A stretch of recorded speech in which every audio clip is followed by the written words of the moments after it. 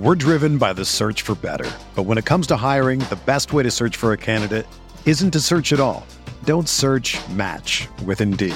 Indeed is your matching and hiring platform with over 350 million global monthly visitors, according to Indeed data, and a matching engine that helps you find quality candidates fast. Ditch the busy work. Use Indeed for scheduling, screening, and messaging so you can connect with candidates faster. Leveraging over 140 million qualifications and preferences every day, Indeed's matching engine is constantly learning from your preferences, so the more you use Indeed, the better it gets. Join more than 3.5 million businesses worldwide that use Indeed to hire great talent fast. And listeners of this show will get a $75 sponsored job credit to get your jobs more visibility at Indeed.com/Blue Wire. Just go to Indeed.com/Blue Wire right now and support our show by saying that you heard about Indeed on this podcast. That's Indeed.com/Blue Wire. Terms and conditions apply. Need to hire? You need Indeed. What do you think about the Laker team now? You follow the box scores, the games every day? Just the Lakers. You're kidding. That is really a compliment. I was pleased to see you smile at the top of our show because once the game starts, you have a game face. You don't smile much out there. I don't think you have to do things for money anymore. Correct. What's up, Laker fans? Welcome to the Laker Film Room Podcast, brought to you by the Blue Wire Podcast Network. I'm Pete, joined by Darius and Mike, and we were initially going to do a pod on the MVP race, and we'll be getting to that in a pod soon. But as the Lakers season winds down, we're recording this, and there's a good chance that 24 hours from now, the Lakers will be mathematically eliminated from the playoffs, thusly ending just a disastrous season. And whenever there is even just a bad or a season that underperforms by Lakers standards or relative to expectations, this is far from the first one that's done that in Lakers history. The resulting offseason is always just people lose their minds, right? It's always very dramatic. We had Magic going on the talk show circuit the other day. There's going to be all sorts of articles. If you've been a Laker fan for any length of time, you know that there's a certain way that this thing goes. And the most recent time that happened was after LeBron's first season. Magic quit on live TV, basically in front of everyone, the last day of the season. If you remember that time, it was just, there was all sorts of stuff, right? I don't want to rehash all of it, but it was just generally crazy. And it's funny, this season, I keep wanting to call back to my hospitalization for some reason, right? I keep calling back to that. And when Vogel was introduced is when I was in the hospital. And apparently that was a particularly just crazy week. And Harrison and Anthony had come down to visit me in the hospital when I had been taken out of there. Or no, I think I was still in ICU at that point. Or no, they couldn't visit in ICU. Anyway, Harrison and Anthony came down to visit. So I'd been unconscious for 5 days. And I'm like, hey, what's going on with the Lakers, right? And because there's no other point of my life where I would have a week gap in knowing what's going on with the Lakers. And I'll never forget. Remember, these are two guys too that their job is to write on and cover the Lakers. And just the look of and I think Harrison said something along the lines we actually want you to get better. So just don't ask, right? Don't ask about it. Just, we'll tell you about it later. And then that very season, the Lakers went on to win an NBA championship. So all that's to say is that we are a freaking wild ride. And this is a dip in the roller coaster we've been through before, D. Talk to me about your experience about some dramatic ass Lakers teams after going into the offseason after they've underperformed. So before you kick it to me, during that entire time, this was a 2-man pod. So it's just me and you going back and forth. And we had all these conversations in the wake of Jim and Mitch being fired by Jeannie and Magic being hired. And those were dramatic times for sure. But it was you and me talking. Now we have one Mike Trudell here on the pod. And Mike, you would have had a front row seat for the scenario that Pete was just describing, right? You were at Vogel's introductory press conference. Were you in the scrum when Magic was talking to reporters about, and like the famous meme of him shaking his head talking about, I'm not going to be here, and that whole thing, because it was pretty close to game time. And so I'm wondering if you were already sort of sequestered away to the court and you were out of the loop at that point, or were you in the mix? I need to hear this story because we've never actually discussed this part of things. And now you're here. You're third man in the booth. So I'm sorry to put you on the spot right here, but I'd love to hear the context of your day, like a day in the life of the Lakers reporter that is on that specific day. You're not putting me on the spot. It's fine. I was holding the mic. Yeah. That was the Spectrum mic to be speaking into. I was holding it. So I was. What a flex. Were you in the room? Oh, no, I was holding the mic. Flex. That's not a flex. That's like my job. That's like my main job, right? Is to be there for the press conferences, right? So okay. I'm the way that it happened though was that Luke Walton's availability had just wrapped up. And Magic comes walking down the hallway, and whenever Magic walks anywhere, the Red Sea parts, like there's always that element to it. But he comes walking in, and kind of saying hello, greeting, and my recollection of it at least is he just walks basically like straight to the podium, and I'm standing there, and the camera had actually started to walk a different way because we were going to go have my typical. It goes like the coach talks, and then there's a live hit on the court a couple minutes later. And sometimes there's two cameras. Sometimes they have to take the camera and actually move it. And so the camera starts to walk away, and I look over at the camera, and I'm like, hey, get back here. Get back here and turn the camera on, right? And so, and then Magic, it wasn't like he started taking questions right away. He just started rolling. And so I'm just there holding the microphone, and I don't remember at what point. I'm sure I asked a question. I don't remember what it was, honestly, but he talked for a good 40 minutes.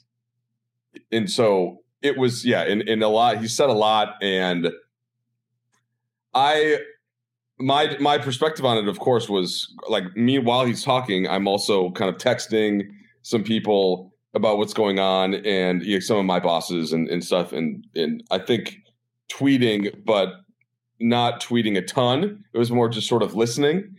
And it was wild. So that was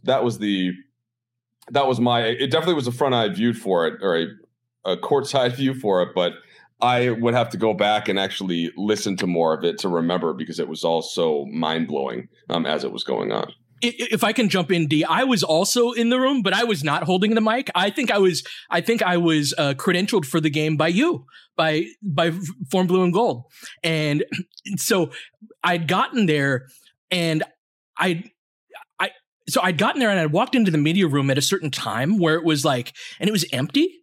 And I'm like, oh, that's kind of weird. Like I'd gotten there a little bit later for that game than I normally did. It was the last game of the season. I'd normally get there early to watch shoot around. For whatever reason, I was caught up and got there, and the media room was empty. And I look on TV, and it says Magic Johnson, president of basketball operations, resigns. And I'm like, my eyes get all big, and they got all these TVs in the media room at the arena. And I'm like, oh shit. And so like I sprint over to where it is, and the room is packed. And so I'm like in the back corner of the room, I'm always still very much a fan, even in those circumstances, but I'm trying to stifle it. And I'm just like, oh, Magic is quitting here on the spot. Right. And so we're no stranger to these types of oddities. And it's funny because the season that the Lakers won the championship, I think one of the things that we had discussed a lot during that year was, while there were forces at play that put the Lakers in difficult situations to manage. We talked about like the China thing with Daryl Morey's tweet, and then suddenly the Lakers are in China. And then obviously Kobe Bryant's passing, and then the COVID shutdown. And so there were all of these hurdles that season that the Lakers dealt with. And some of those things very specific to their organization, right? Like the COVID shutdown was real for everyone. And sure. And the pandemic and the return and then the bubble, that was real for so many teams. And I don't want to single the Lakers out there. But some of the other stuff was very much limited to them or them and a couple of other teams. But those were external things. The internal drama piece that is typically a hallmark of pretty much almost every Lakers season has at least a twinge of that. That was almost entirely absent. And to a startling degree, a very unusual degree. And it was very interesting to sort of go through that sort of season where the resiliency that the Lakers were showing was totally related to external factors rather than a resiliency to their own internal dramas and arguments and pettiness and just sort of the Showtime nature of things that has been around basically for as long as I've followed the team. And so we are very familiar with what that sort of thing looks like. And this year, I think, has been more like that 2019 season within the context of like all of these things have happened to the Lakers. I don't necessarily think that there's been a ton of like internal drama of like bickering. You know, when Magic went on First Take in the aftermath of resigning, there was a lot of finger pointing and a lot of drama of like, he said this and this dude tried to do this to me. And it was reminiscent of like those old Kobe and Shaq beef stories of like, well, this dude said this to a teammate and then they were almost coming to blows in the locker room. And right. And so that sort of stuff has been around the Lakers for a long time. This year, I was just like, oh, well, everyone got hurt. The team roster construction wasn't that great, but there's potential for a return of that stuff. So let's go to break here because on the other end, I want us to talk about some of that and it lurking in and what is going to shape up to be a pretty wild offseason. We're driven by the search for better. But when it comes to hiring, the best way to search for a candidate isn't to search at all. Don't search, match with Indeed. Indeed is your matching and hiring platform with over 350 million global monthly visitors, according to Indeed data, and a matching engine that helps you find quality candidates fast. Ditch the busy work. Use Indeed for scheduling, screening, and messaging so you can connect with candidates faster. Leveraging over 140 million qualifications and preferences every day, Indeed's matching engine is constantly learning from your preferences, so the more you use Indeed, the better it gets. Join more than 3.5 million businesses worldwide that use Indeed to hire great talent fast. And listeners of this show will get a $75 sponsored job credit to get your jobs more visibility at Indeed.com/Blue Wire. Just go to Indeed.com/Blue Wire right now and support our show by saying that you heard about Indeed on this podcast. That's Indeed.com/Blue Wire. Terms and conditions apply. Need to hire? You need Indeed. Did you know that most vitamin D3 supplements come from sheep's wool? I'm Kat, founder of Ritual. We're making traceability the new standard for the supplement industry. When I was pregnant, I couldn't find a multivitamin I could trust, so I created my own. Ours is made traceable, third-party tested, and clean label project certified. Oh, and our vitamin D3? It comes from sustainably harvested lichen from England, not sheep. Trace for yourself with 25% off at ritual.com/podcast. So Pete, you're nodding your head. And I know that you feel me on sort of the direction of where things are going here. Lay out the landscape a little bit of where things are and sort of the path that you envision some things potentially going. Yeah, the reason I wanted to talk about this today was kind of inspired by Magic, going on the shows, but also like we've had since the trade deadline, there's a certain degree of, and first I want to say every party that's involved in putting together this team was very much a part of putting together a championship team. And I've got a level of appreciation for every person involved here where like I'm speaking from love here. But what I've noticed is there's a certain in the rhetoric coming out, and this is filtered through, kind of gossipy columns and things like that. But there's a certain distancing that I've seen of like that move, I wanted this guy instead, right? Like according to reports type of thing, right? And so seeing that, it gives me a certain worry in terms of like finger pointing, right? And it's not that overt. It's not overt in the ways that you were talking about in the 2019 offseason, but it does very much have the potential to be that. And so I think that my biggest concern going into the offseason is the degree to which everyone involved says, hey, I own a piece of this. Part of why things went the way that it did is because of the way I did my job. And that goes for a whole, like, you don't fall as hard as we did without a lot of things going wrong and without a lot of people messing up. That happens, and that happens with champions too. We've seen it with really good teams or teams that had that championship pedigree. This was not a good team, but we've seen that in the past. And so, Mike, that to me is a more overall thing, even before anything else. Is just a certain amount of like, hey, we all got into this situation together. Let's try to climb our way out of it. Yeah, as usual, that could be a metaphor for any type of life situation, right? If you're having a tough anything and you need to recognize what it is that went wrong and then deal with it. And I was doing a little bit of a look back at this season for a piece that we do just on like an email blast and for season ticket holders and people that have signed up internally. And the first comparison, since we mentioned the 1920 season some. And I'm gonna get to a different place, because where I started was, and where I've kind of been consistently starting this year, was these injuries to AD and LeBron. And so it's a yes and no situation to me. So 1920, LeBron only missed 4 games that year, and AD only missed 9. So wow. that is definitely where you start, right? Like that alone compared to this year, where AD will be at around 40 and LeBron will be, anywhere from 56 to 60, right? Depending on if he plays what he plays in the last 4 games. So that's the first place. But the main difference, especially early in the season that year, was LeBron coming off the first time he had missed the playoffs in forever. And not just missed the playoffs, but gone to the finals for like 8 straight seasons.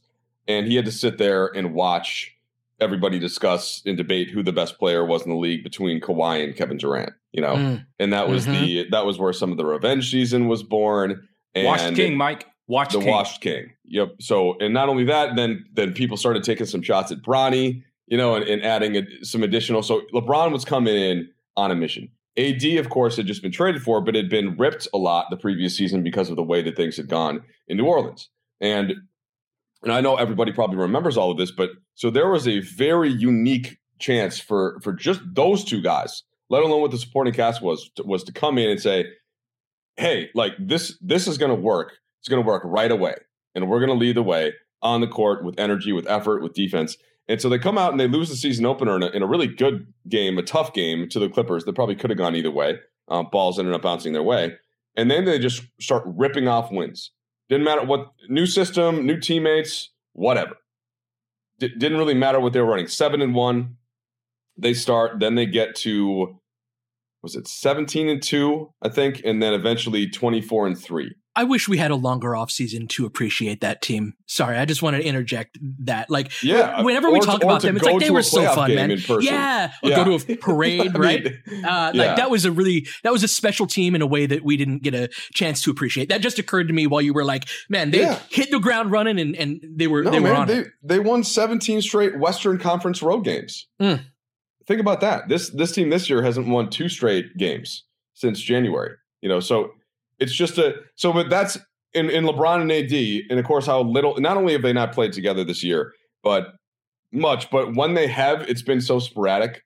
And I actually detailed and I went through the actual injury log to see how staggered it is. So it's both consistent and staggered. So that's where it starts. But it's that motivation piece, and how did not just LeBron and AD for next year, but really the entire organization find that again, find that hunger sitting here. And so I think one reason for optimism in that sense of the way that the season ended, how bad everything went, all of the losses, missing the playoffs completely. It's a little bit different from last year where it was like, well, would have beat Phoenix and maybe won the title. I AD hate stayed that healthy. shit, man. They're probably go gonna ahead. beat us again by 20 tonight for like the 8th straight time. I'm not even saying that it's wrong, but like the continued talk about it, like this is what I talk about like not living for today, not being worried about today. Like, yeah, we did that, or we coulda, woulda, shoulda, or we maybe will again if we get our guys healthy. Like, I don't know, man. Like, it wears thin. The flip side, so that is an interesting one. Maybe Darius, I'll go the other way on that, and then maybe Darius can come in the middle. Just kidding, bro. So we don't like to hear about Kendrick Perkins, right? Correct. And the whole Boston. Oh well, if Kendrick Perkins would have just been healthy, because for a couple of reasons. One, I thought Rasheed Wallace actually provided a better alternative in that game with the spacing. Now, could they have used another banger inside? Sure, but that would have taken away one of the few ways that they were scoring in that game. Mm-hmm. And regardless, Perkins, though, he is not Anthony Davis. And by the way, I really enjoy Perk as an analyst. But so I don't know how, if you're Anthony Davis or if you're the Lakers, how do you not think that we would have gone and won that series? So maybe you can get to a certain point, you can just stop saying it, I guess, and it's deal fine, with it. But like, who cares now? That's my point. Is like, it's the past now. Sure, but it's the way that if I'm just as a journalist, if I'm describing what happened last year is that they were up 2-1. AD had dominated the Suns in games 2 and 3, not like Perk had dominated the Lakers in game 6. Okay, the AD had dominated the Suns. They didn't have an answer for him physically, right? So that exists, that happened. But now that you're onto this summer, there is absolutely nothing like that. You can sure, yes, there were injuries all season, but there is a much larger reckoning, and that's my point. Where LeBron and AD and anybody else who's going to be here next year, and going on all throughout the organization, everybody is just going to have to sit back, watch the playoffs, and stew right up until the next season starts. And so we need to stew. We need to do some stewing. That should allow for a different type of all-around motivation, Darius, than what happened after last year when it was just, if AD stayed healthy, we would have beaten the Suns and maybe would have won the whole title. So I should love your thoughts on that, Darius, following the break.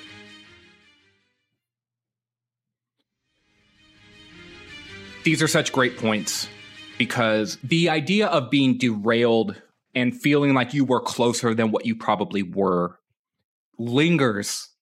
And it's like the old story of like the girl that got away and how they stay on your mind for longer than like, were they really the one?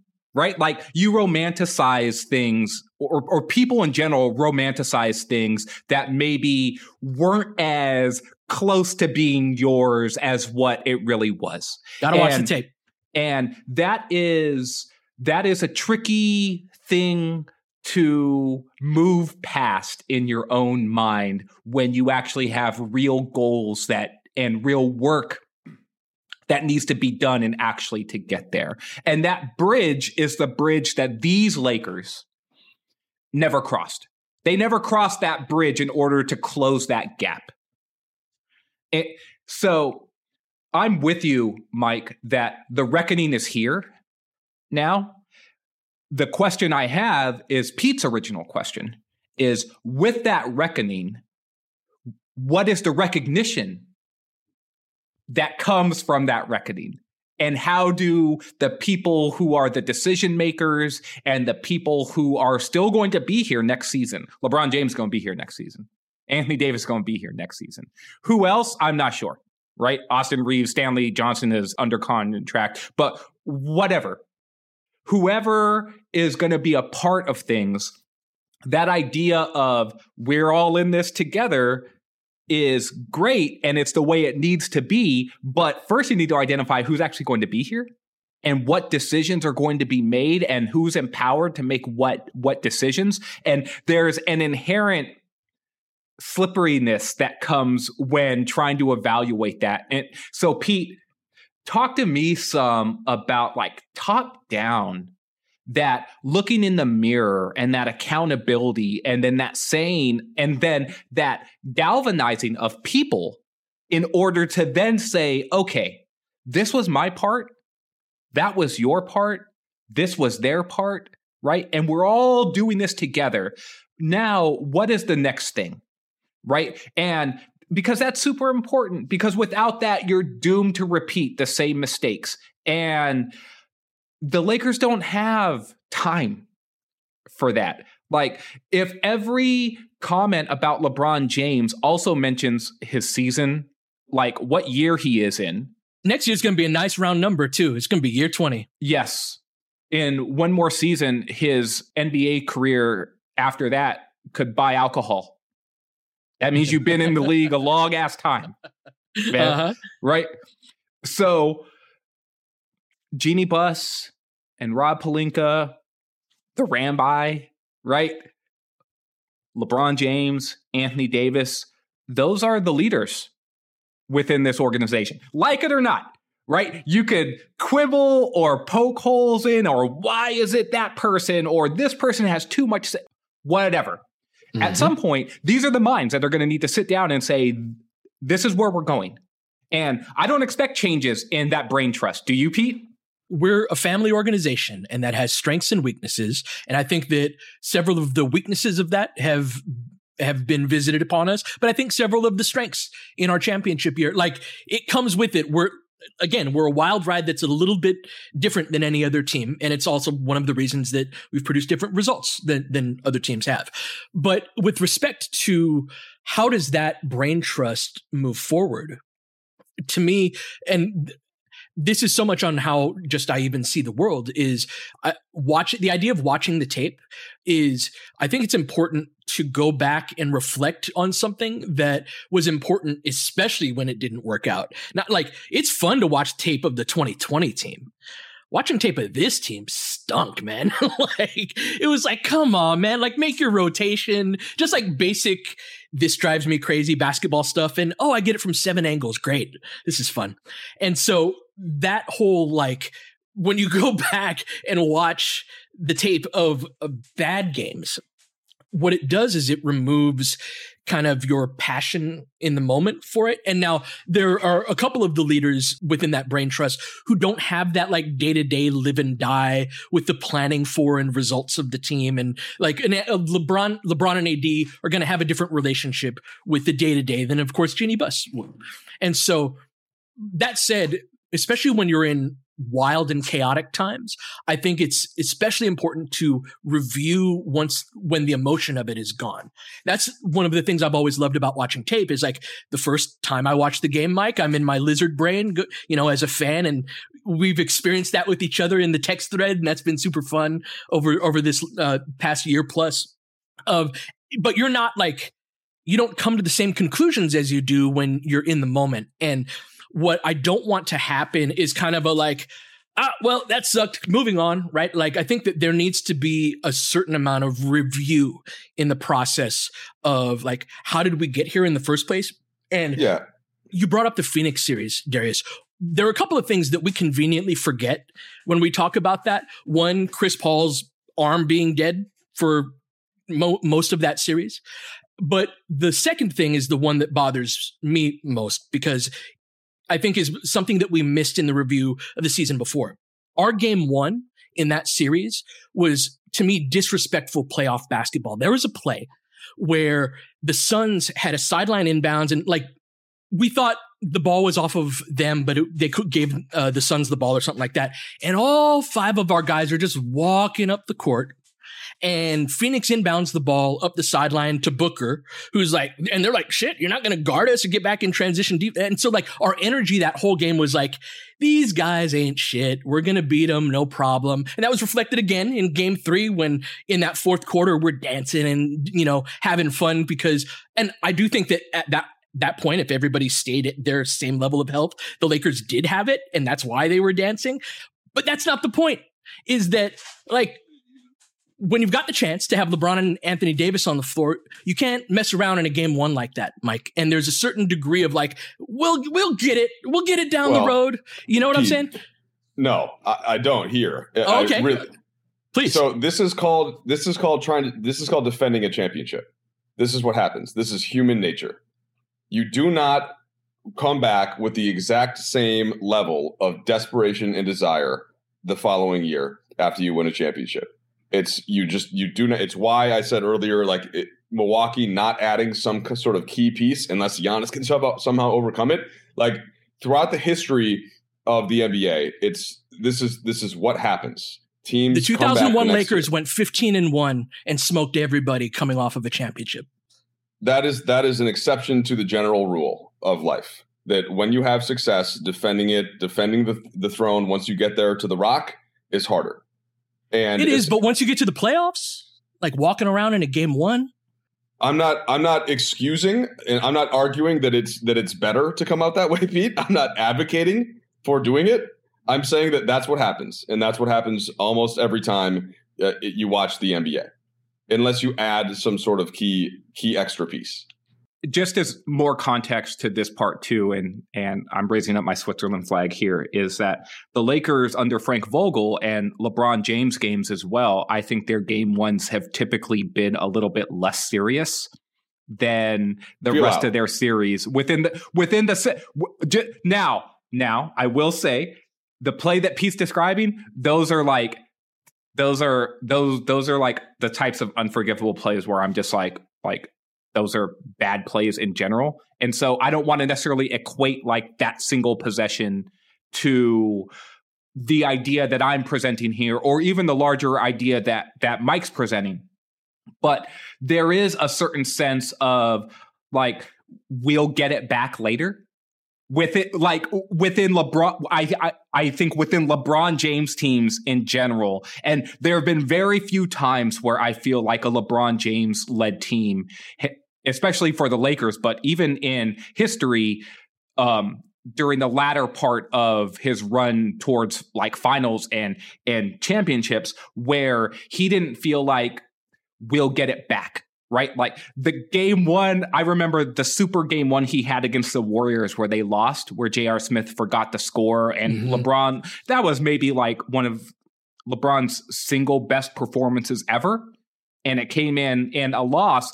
And I thought that loss sort of really hurt the team's mentality moving forward because they really felt like they needed that game. The game against the Suns, just like game one against the Blazers, in the title run, just like game one against the Rockets, those were all sort of games where it's just like, we'll feel it out some. I know, Pete, what you're talking about, though, goes beyond that. And so I don't want to equate it to that, but I do think it's like somewhat related to that idea. It's not the same idea, but it's related. Well, it is. And it's also it's one of the reasons why defending a championship is so hard. To speak to Mike's point, it is that even mentally, you can start putting some things under the umbrella of, oh, it's hard to defend a title, or we've had injuries. You can start putting things under that are not actually that.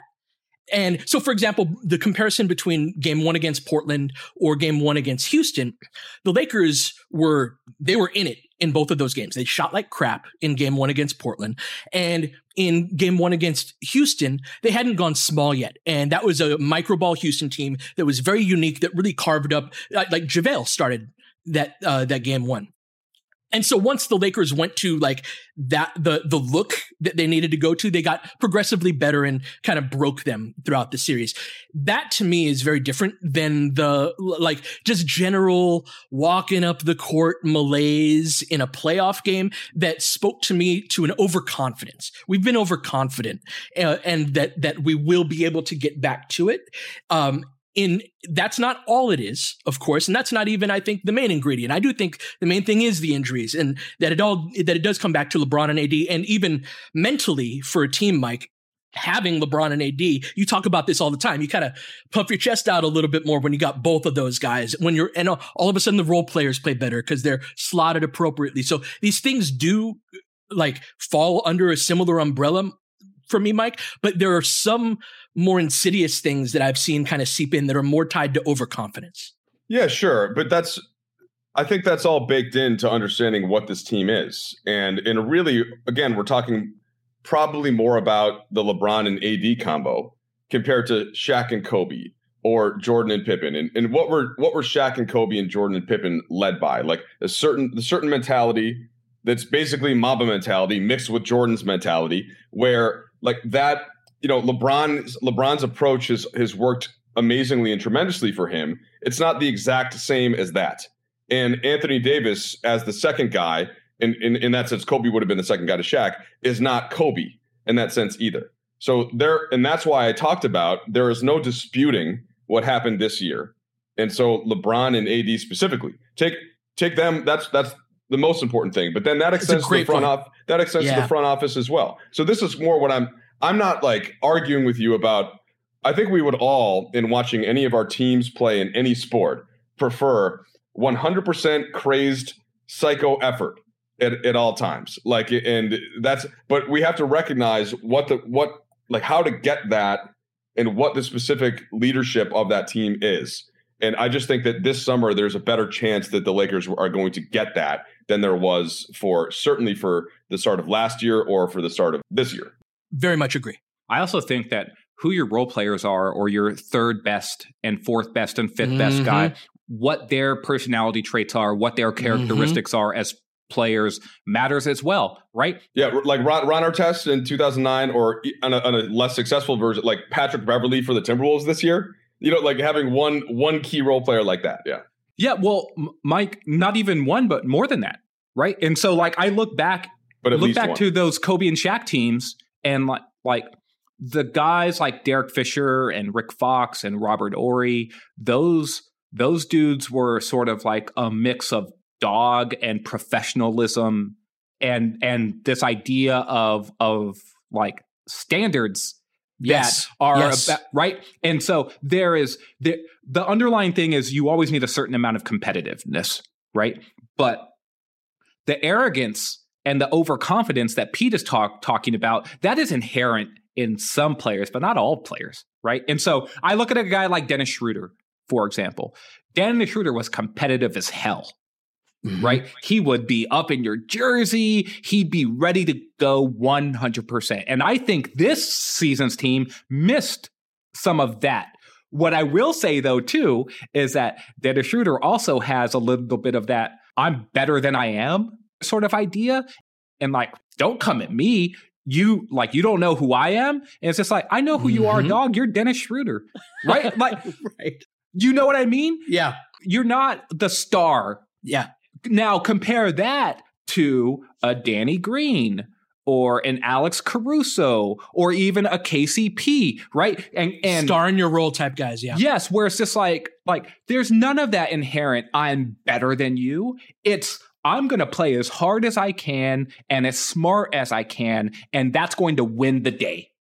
This is what I always talk about with top picks. Like, this team is led by 2 number 1 overall picks. That whole idea of like not being better than you. This is something that is true on every level of basketball, is if there's a player on the floor who is considerably better than anybody else on the floor at their best, the amount of time that they are operating those RPMs right at that red line, Mike, is not as often as a KCP or a Patrick Beverley. If KCP or Patrick Beverley were like 60, 70% like that, they wouldn't be in the NBA. They couldn't succeed. They couldn't get there in the first place, right? And so like having those guys on your team are like, that is something that is internal. I think it speaks to your point, D, that this is something that comes from within, not something that's derived from your stars or anything like that.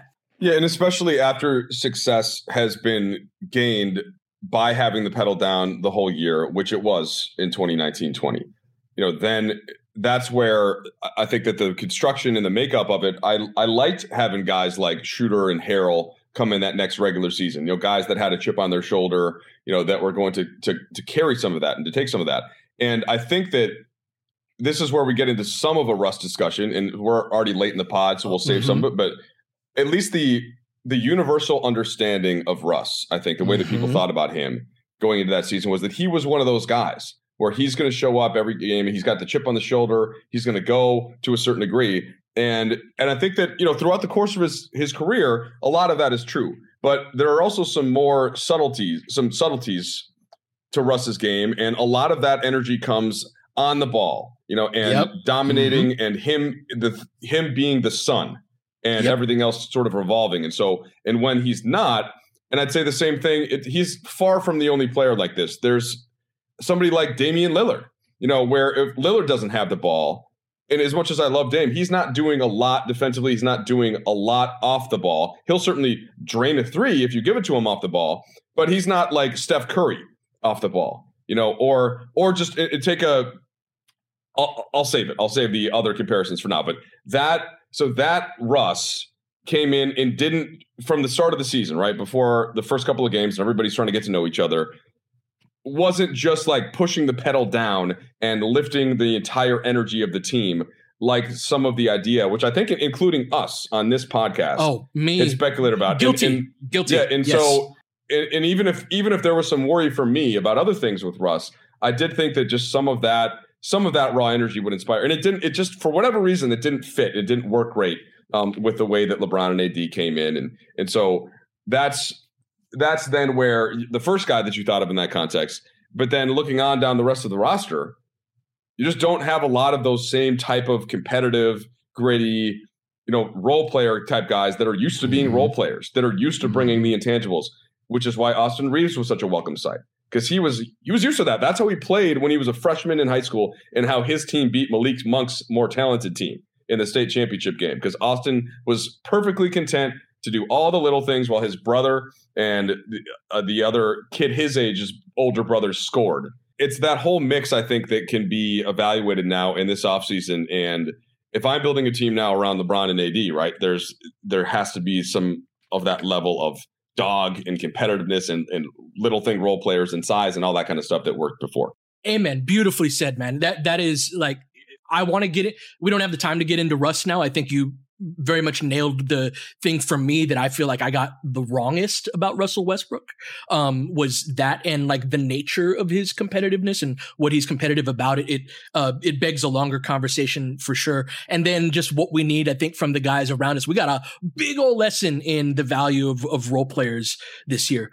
Guys, this was a really fun pod. I am so glad to be drifting out of coach mode, right, in terms of looking at this season and talking about more of these bigger picture ideas. And it is, here we go, guys. It's kind of, kicking off, I think, a wild off season. I hope that we can acknowledge where we went wrong. I hope we take a time to review and that we can work together going forward to get back to the other end of the roller coaster, because Lord knows that's what we're on. But this is fun. We will be back tomorrow to cover perhaps life after playoff expectations. But until then, you've been listening to the Laker Film Room Podcast. We'll catch you guys next time. James has got it in low to McHale. McHale wants to turn. He's double teamed. Just pass out in front. Broken up by Worthy. Tip to Magic. Worthy dies on his belly. Magic scores. There's Magic got it. Magic fires. It's good. The Lakers win the game. The Lakers win the game. Rebound is Lonnie. 3 seconds left. Van Exel to win it. It's on the way. Good. Kobe Bryant, 48 points, 16 rebounds. Shot with his 8th block shot that ties an NBA Finals record. A lot of Laker fans sticking around for this. You're seeing something that's very rare indeed. A Laker to get MVP chance in Boston. Of all places. Are you kidding me? Kobe, hard to believe. Are you kidding me? Unreal. Are you kidding me? Lakers looking to push. Bryant spinning in the lane. Back for Gasol. Pretty pass. And it's back to a 3-point game. Kobe Bryant picked up by Bell. There's the move. 2, 1. Miss it. Unbelievable. For the victory. It's over. Shot clock now to 5. Bryant. Yes. And that was a little tap to Alvin Gentry. Add insult to injury, Kobe. I mean, what a shot. I mean, you can't defend that. Are you kidding me? 2.1 seconds remaining. Denver a foul to give. Jokic trying to disrupt Rondo. He puts it in. Here's Davis, 4-3 in the win. Oh, it's good! Anthony Davis has won it for the Lakers! James again. Oh, he hits another one. LeBron James putting together a closing quarter against the Nuggets. This historic 2020 NBA championship belongs to the Los Angeles Lakers. The Lakers conquer the bubble, and banner number 17 will soon hang in the rafters.